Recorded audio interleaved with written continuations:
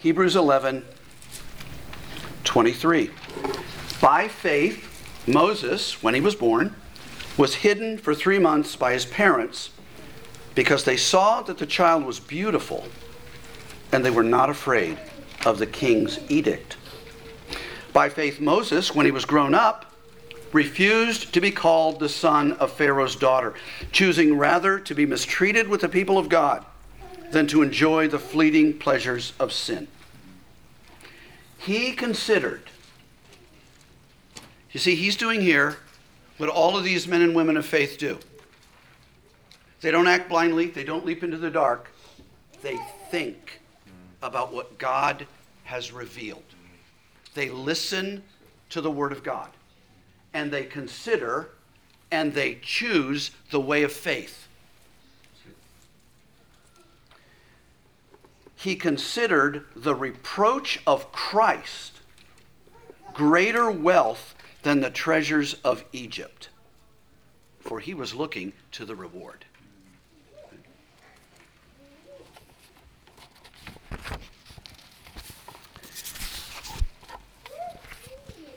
In these verses, the examples of saving faith move from the book of Genesis to the book of Exodus. The patriarchs give way to Moses and later Israelites. This morning, we're going to look at 2 examples of saving faith related to the life of Moses. But before we look at those 2 incidents, let me remind you why it is that the preacher of Hebrews can give these examples to his hearers. I mean, have you ever sat back and thought, why is he telling us all this? Why is one example of faith after another? Why is by faith repeated dozens of times? Well, it's because their faith is fundamentally the same as each one of this preacher's hearers and each one of us who believe. The saving faith of New Covenant believers is not of another kind than the Old Testament believers. If it was, none of these examples would apply to us. There wouldn't be any lessons for us to learn. Right? None would offer us help or encouragement. In other words, our faith isn't different from Abraham and Isaac and Jacob and Sarah and Joseph. In fact, it's not even of a different kind than Abel and Enoch, who were mentioned earlier along with Noah. All of those last 3 lived before the Abrahamic, Mosaic, Davidic, Old Covenant. And their faith was in the same God and the same promise as ours is. And so they can be our exemplars.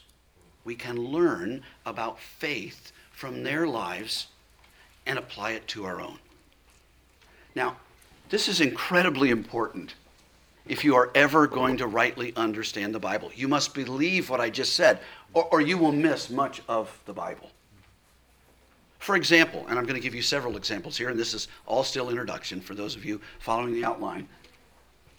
For example, because there is one God, one faith, and one promised Messiah, this means you can read the Old Testament with profit.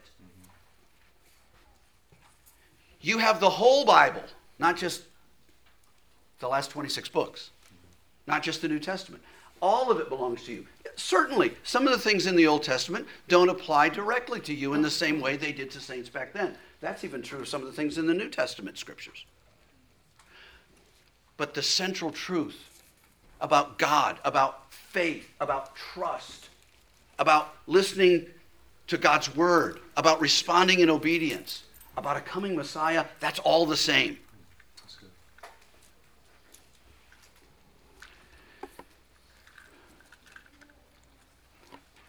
Let me give you another example. This truth helps us to properly form a covenant theology. That is, an understanding of how the big picture of the Bible works. The promise of the coming seed runs through all of the covenants of salvation. It's the same promise. And this means that these covenants are organically related to one another. The story of the Bible is not one of unrelated covenants or dispensations or administrations. The Bible is about the one plan of God to save his people by faith through his Messiah. That's all there's ever been. Right? And that means that the promise is actually even more fundamental in the Bible than the concept of covenant. Because the promise of salvation through a coming seed existed for men immediately after the curse is given in the fall, and before another official covenant of salvation is made with men. In fact, a long time went by, thousands of years, before the next, at least clear example in Abraham of a covenant for salvation being formed.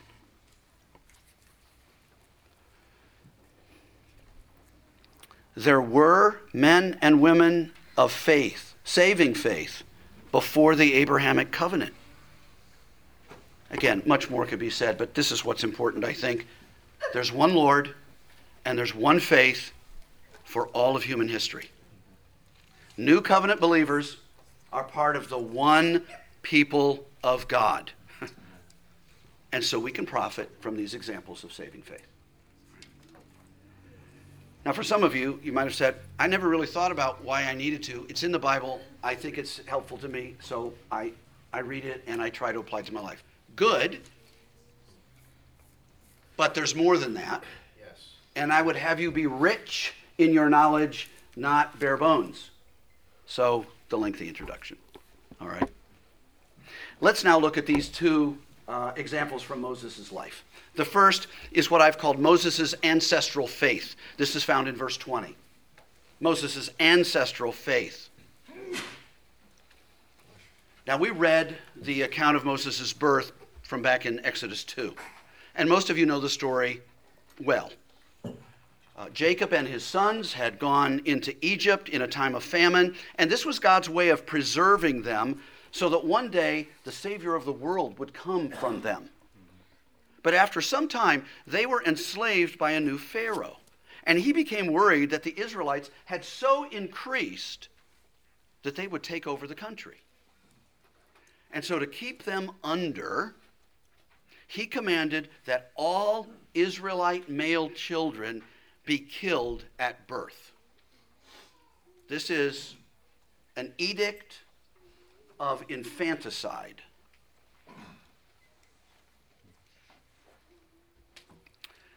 Now Moses' parents, Amram and Jochebed, both of the tribe of Levi, came to find out after this edict that Jochebed was pregnant again. Well, she has a safe delivery, and a boy is born. And that led to a test of faith. That's what these two stories are both about that we're going to look at today. It's a test of faith, and they are required to make a holy choice. This is about choosing.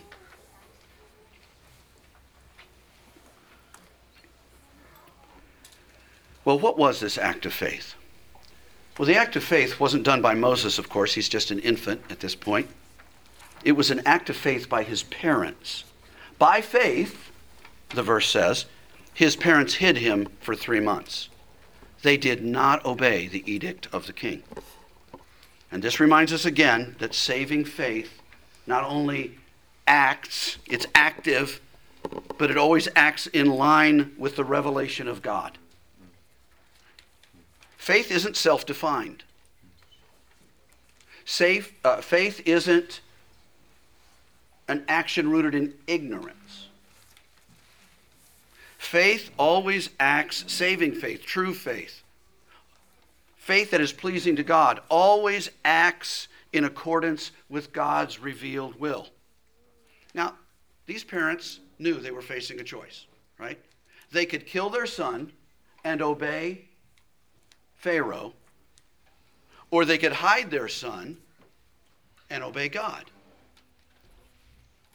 In one sense, this is a very easy choice because it's so clear. And these two Levites obey God. They chose God's way. Now, this verse gives us two reasons why they acted this way in faith, right? And the first reason is this. It says, they saw the child was beautiful. I've summarized it this way, and I'll explain why I have summarized it like this. The child was beautiful in the sight of God and his parents. Now that, at least if you're like me, that strikes me as a very odd reason. I mean, that's puzzling. First, isn't every newborn beautiful to mom and dad? We have a lot of new moms and dads here, or at least with new children. I can promise you this. I haven't interviewed them, but I'm absolutely certain. If I said, is your baby ugly? They would go, no, and they might want to hit me. There are no ugly babies born to moms and dads. Now, there are ugly babies born. But no mom or dad has ever had a newborn baby born ugly, right? You know that old great aunt who always speaks before she thinks, and yeah, the baby might be ugly to her, but every infant is beautiful to mom and dad. So how is this a reason for faith? How does this make sense?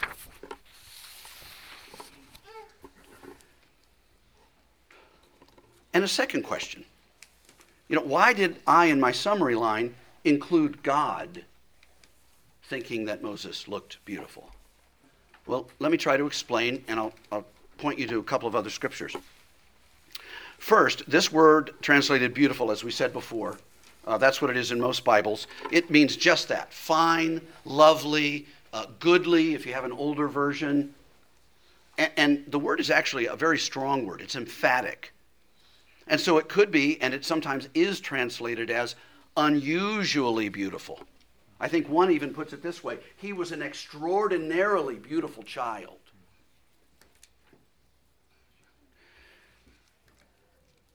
In an attempt to convey this, some Bibles even describe Moses here as no ordinary child. In other words, there was something really special about him, and it was obvious somehow, some way, from his appearance. So to look on infant Moses was to be impressed that this child was at least unusually blessed in appearance and presumably also in other ways by God. But there's another account of Moses' birth found in the Bible, and it's in Acts 7:20. This is a good example of, if you read the Bible a verse at a time, and when you read a verse, you just try to understand it by looking at that verse, you won't get very far as a Christian. You won't grow very much. Every verse in the Bible is in a context. And ultimately, the context of every verse is the whole Bible. So there are many, many places where a verse that you look at and you puzzle and you think, this seems kind of odd. Like, what? That seems like an odd reason. What's going on here? Well, maybe there's some other places in the Bible that help explain it. That's exactly what we have here. Stephen, in his speech, his defense, in verse 20 of chapter 7 of Acts, says this: at this time, Moses was born, and he says, and he was beautiful in God's sight. Now, Exodus didn't tell us that, although there are some hints about it. Because as we said before, like, who wouldn't say their child's beautiful? So why would you say it here? It must have some kind of special connotation. Well, Stephen, under the inspiration of the Holy Spirit, says he was not only beautiful to his parents in that normal, family way, but he was beautiful in the sight of God.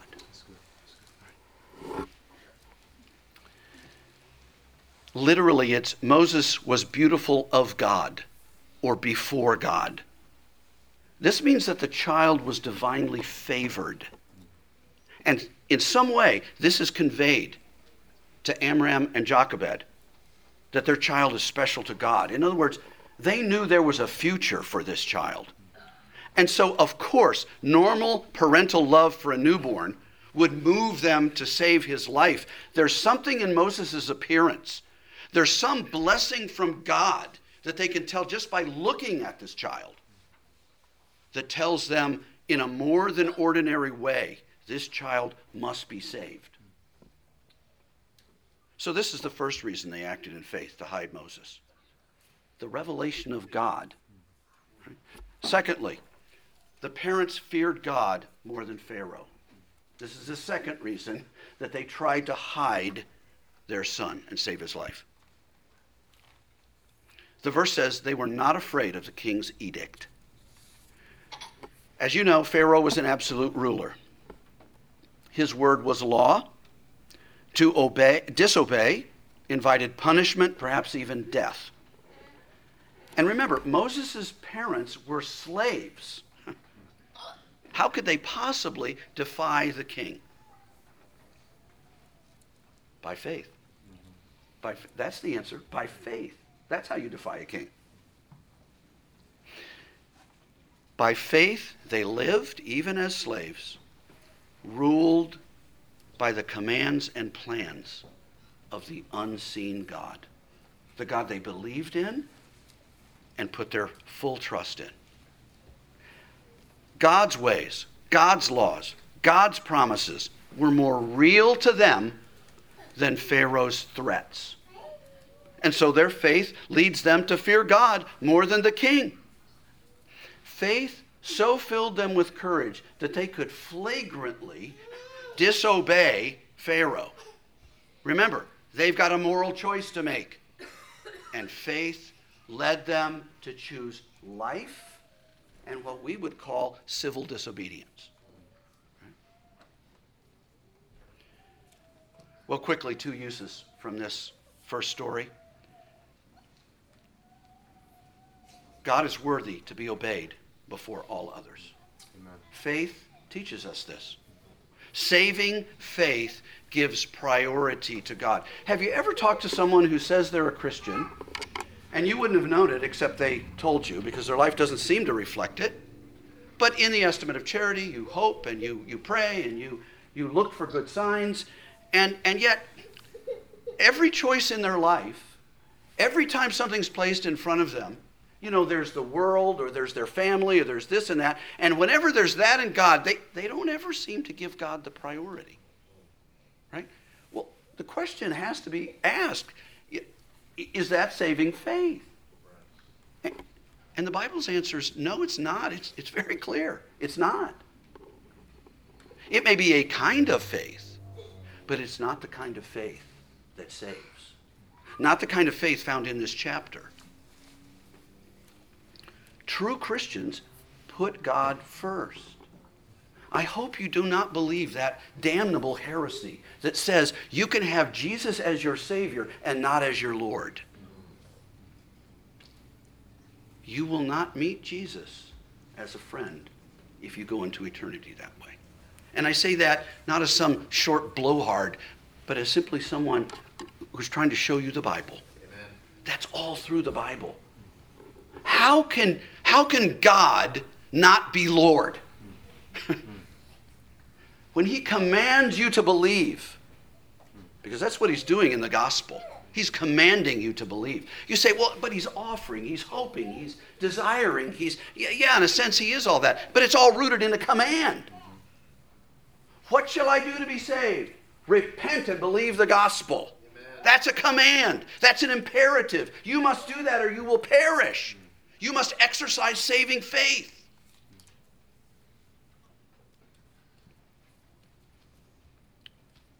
Are you obeying the Lord in pursuing him as a Savior? Or are you picking and choosing what parts of God you want? Well, what I'd really like is, I'd like all these benefits. You know, I'd like to have my conscience cleansed. I'd like to not feel so guilty. I'd like this and that. I certainly don't want to follow him as a disciple. I certainly don't want him to rule my life. Well then, as I think it was Augustine famously said, if you pick and choose, it isn't God you choose, it's you that you are choosing. You're not believing in the God of the Bible, the Savior of the Bible. You're believing in yourself. You're inventing a revelation and you're putting your faith in it, and you will perish.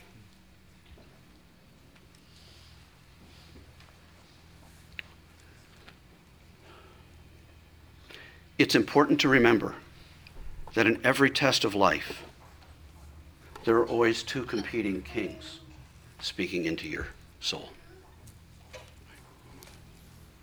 There's King Jesus, and he gives his laws and he gives his promises. And also speaking to you, also present is King Self, or King World, or King Pleasure. And he gives you his laws and his promises. And so, like Moses' parents, we are faced with a choice. Who will we serve? Saving faith chooses to serve King Jesus, knowing that not only is he the only true king, but that his promised rewards are, as the hymn says, certain joys and lasting treasure.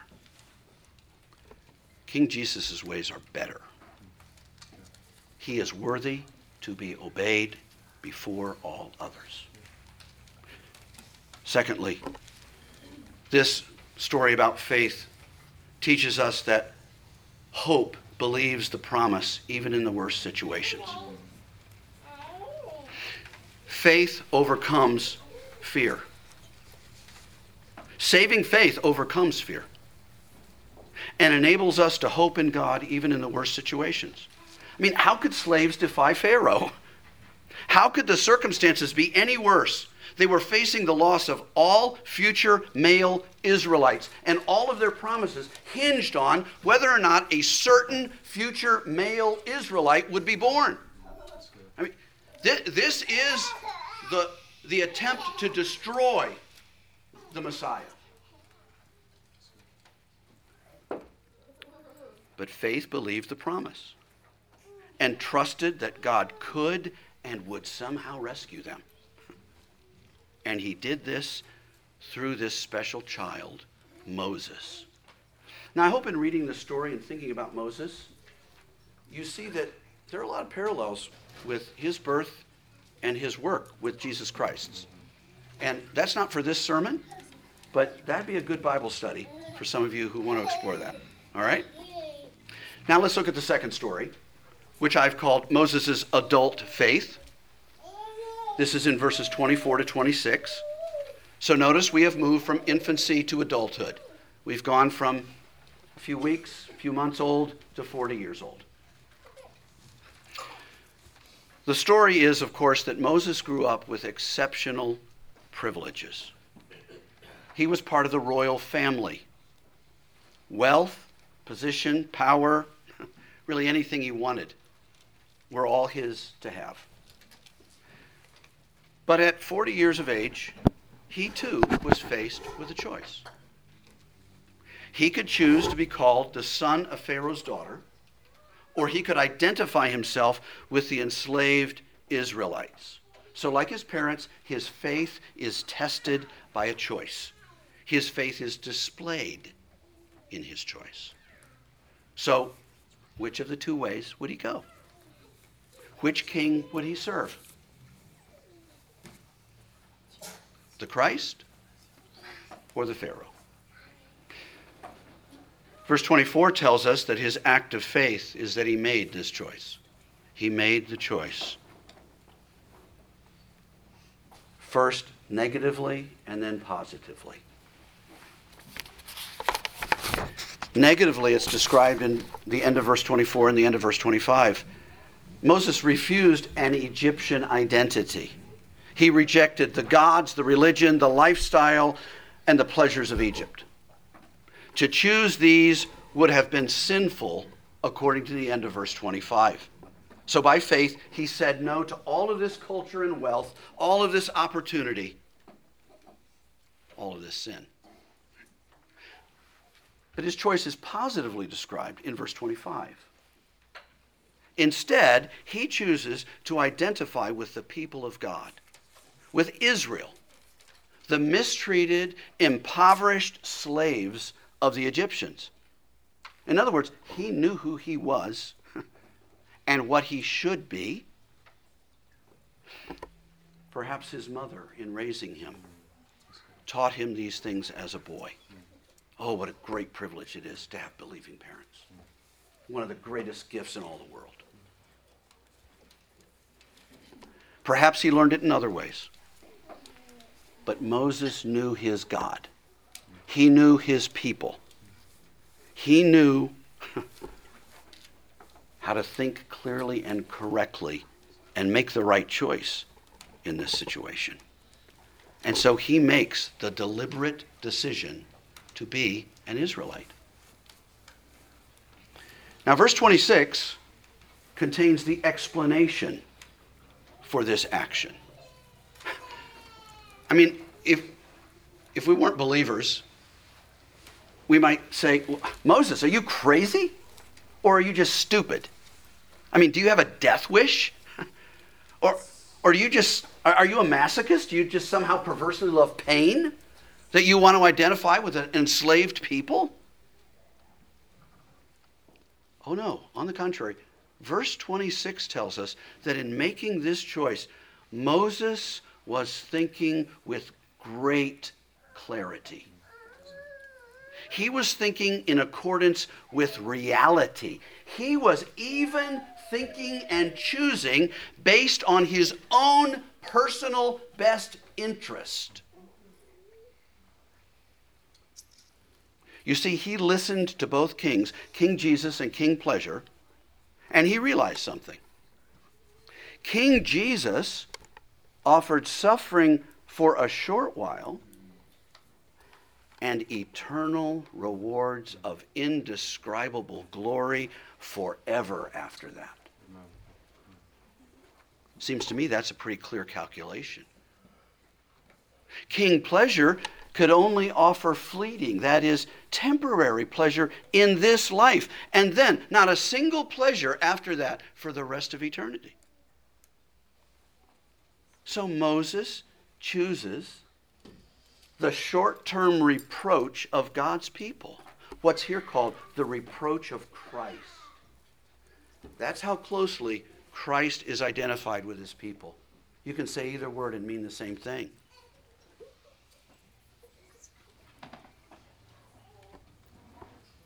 He chose the temporary suffering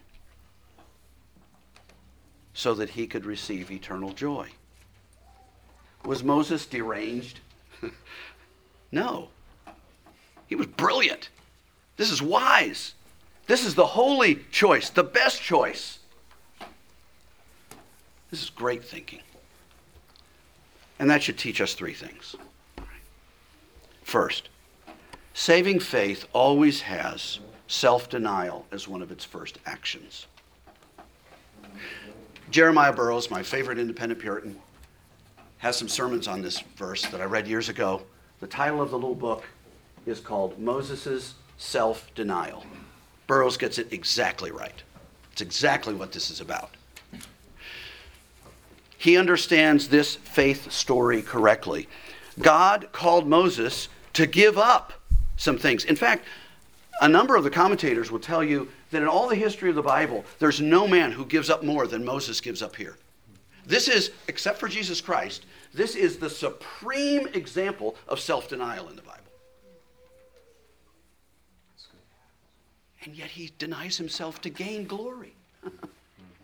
He denies himself in order to get ahead.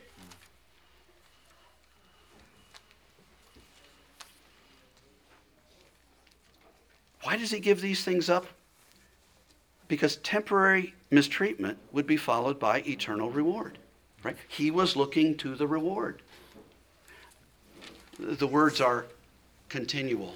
He didn't look once. He kept on looking to the reward. This was a constant motivation to him. There's an eternal reward. There's an eternal reward. There's an eternal reward.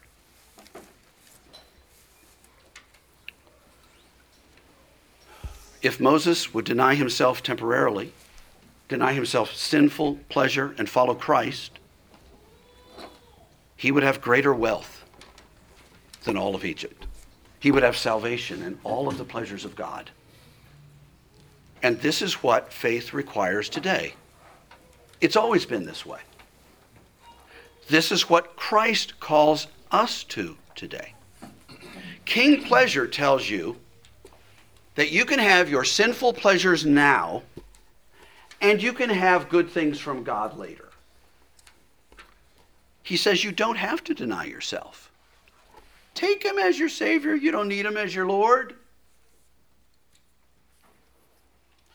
But King Jesus tells us that that's not an option in a sin-cursed world. If you will deny yourself and follow Jesus Christ, in the next life, your reward will be great. Amen. So will you deny your own desires, your own sins? Will you give your life to Jesus Christ? Will you repent? Will you turn to God? Will you exercise faith in the promise? Will you deny yourself and choose King Jesus? You say, well, I never really heard the gospel quite like that before. Well, let's move to the second point. Christ calls every man to make this choice. Amen. He calls you to make a choice. You know, sometimes Calvinistic or Reformed Christians are accused of denying that men make choices or should make choices. That, of course, is a mistake. Reformed Christians agree with the scriptures in this. In the Bible, Christ calls every man to make the choice that Moses did. To choose him as Lord and Savior. To exercise faith. He wants you to think. He wants you to, like Moses, consider. Jesus wasn't for quickie conversions. He said very difficult things like, unless you leave mom and dad, you can't follow me. Unless you do this or that, you can't be my disciple. Unless you are willing to, on and on, the list goes. It's like, man, you need a course in better evangelism tactics because this isn't going to get you any converts. Oh, no, it will. It will get you real converts. Amen. It will get people that God has enlightened with faith and who look at it and listen to God and consider, actually think about what they're being called to do. And I would urge you to do the same thing. Think about what God calls you to do.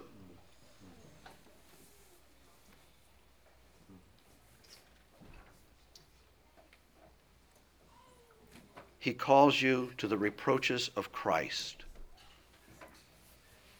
But that is greater wealth than all the wealth in the world combined together. And so I'm calling you to act. I'm calling you to choose. In faith, act. In faith, choose. In faith, deny yourself. Yes, faith is the unmerited gift from God that enables your choice. If you believe, you will find out that your own belief was the gift of God from you. Philippians 1:29, Ephesians 2:8 and 9, right? It's a gift. But you must exercise it. You must believe. God doesn't believe for you. God doesn't repent for you.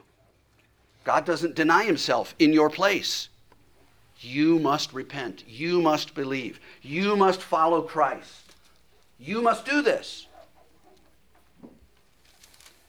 And he calls you to do this, and he commands you to do this, and he desires that you do this. If you would be saved, you must choose Christ. Thirdly, the choice for Christ results in the greatest rewards. You know, Paul in another place, really unrelated to this story, says that the foolishness of God, right, is wiser than all the combined wisdom of the world. Of course, God isn't foolish in any way, shape, or form. But what men consider to be foolish, that God says, even that's way wiser than everything else put together that men manufacture. Well, in the same way, the poverty of Christ is greater riches than all the treasures of sin. You know, sometimes, I remember hearing this multiple times when I was growing up. I'd hear some preacher, some evangelist, some person say that, well, they would deny that sin brings pleasure. I never understood that. I got pleasure when I sinned. Now, it was always followed by misery. Don't get me wrong. I've taught you, I hope well, sin always leads to misery. It also sometimes leads to pleasure, to joy, to happiness, to a sense of fulfillment. Of course it does that. Isn't that what verse 25 says at the end? That in sin there are fleeting pleasures. No, they're not long-lasting. No, they're not truly fulfilling. No, they won't do you any good in the next life, etc., etc.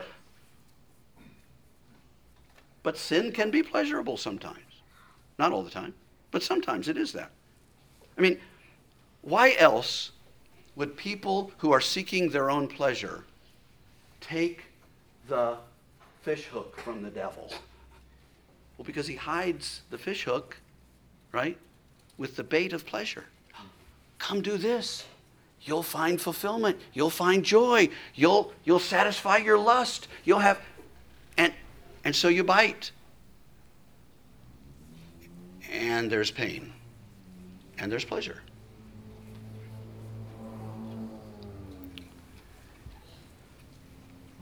The fish hook's barb hurts.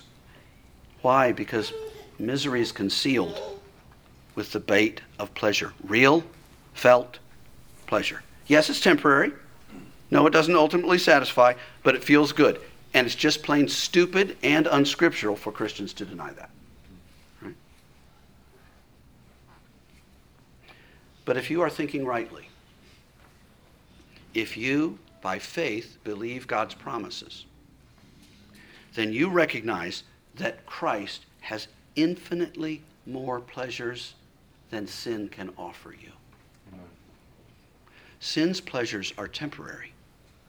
Christ's are eternal. Christ's bless you body and soul. Christ's pleasures satisfy you as in a way that only the one who created you would know how to design and do. This is just a way of saying that when you choose Christ, you are choosing what is best for yourself.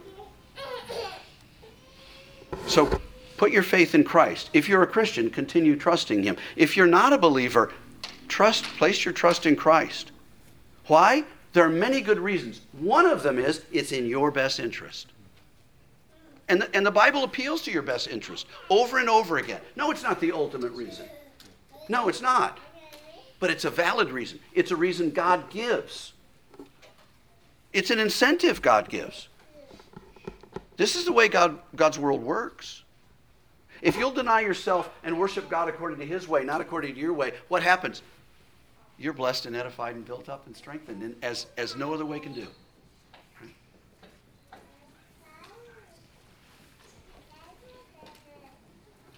This is the way freedom works in God's world.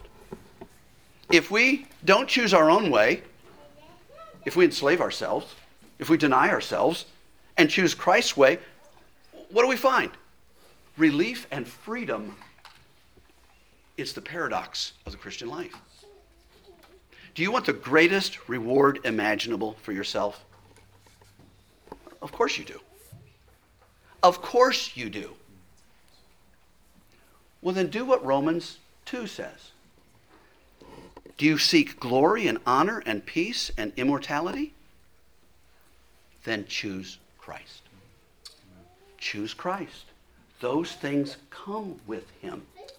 There's no other way to gain them but through Christ. And if you have chosen Christ, keep choosing Christ. Keep following his way. And know the greatest rewards, some in this life and to the full in the next. But if you're an unbeliever, I urge you today, for a reason I'm not sure I've ever preached before, but choose Christ because it's what's best for you. Amen. Do you want to be happy? Choose Christ. Do you want relief and joy? Choose Christ. Do you want to live with the most perfect being forever and ever? And in a graduated way, become happier and happier for an infinite amount of time? Then choose Christ. Choose what is best for you. That is Jesus Christ, and all of the riches of his grace and glory will be yours. Let's pray.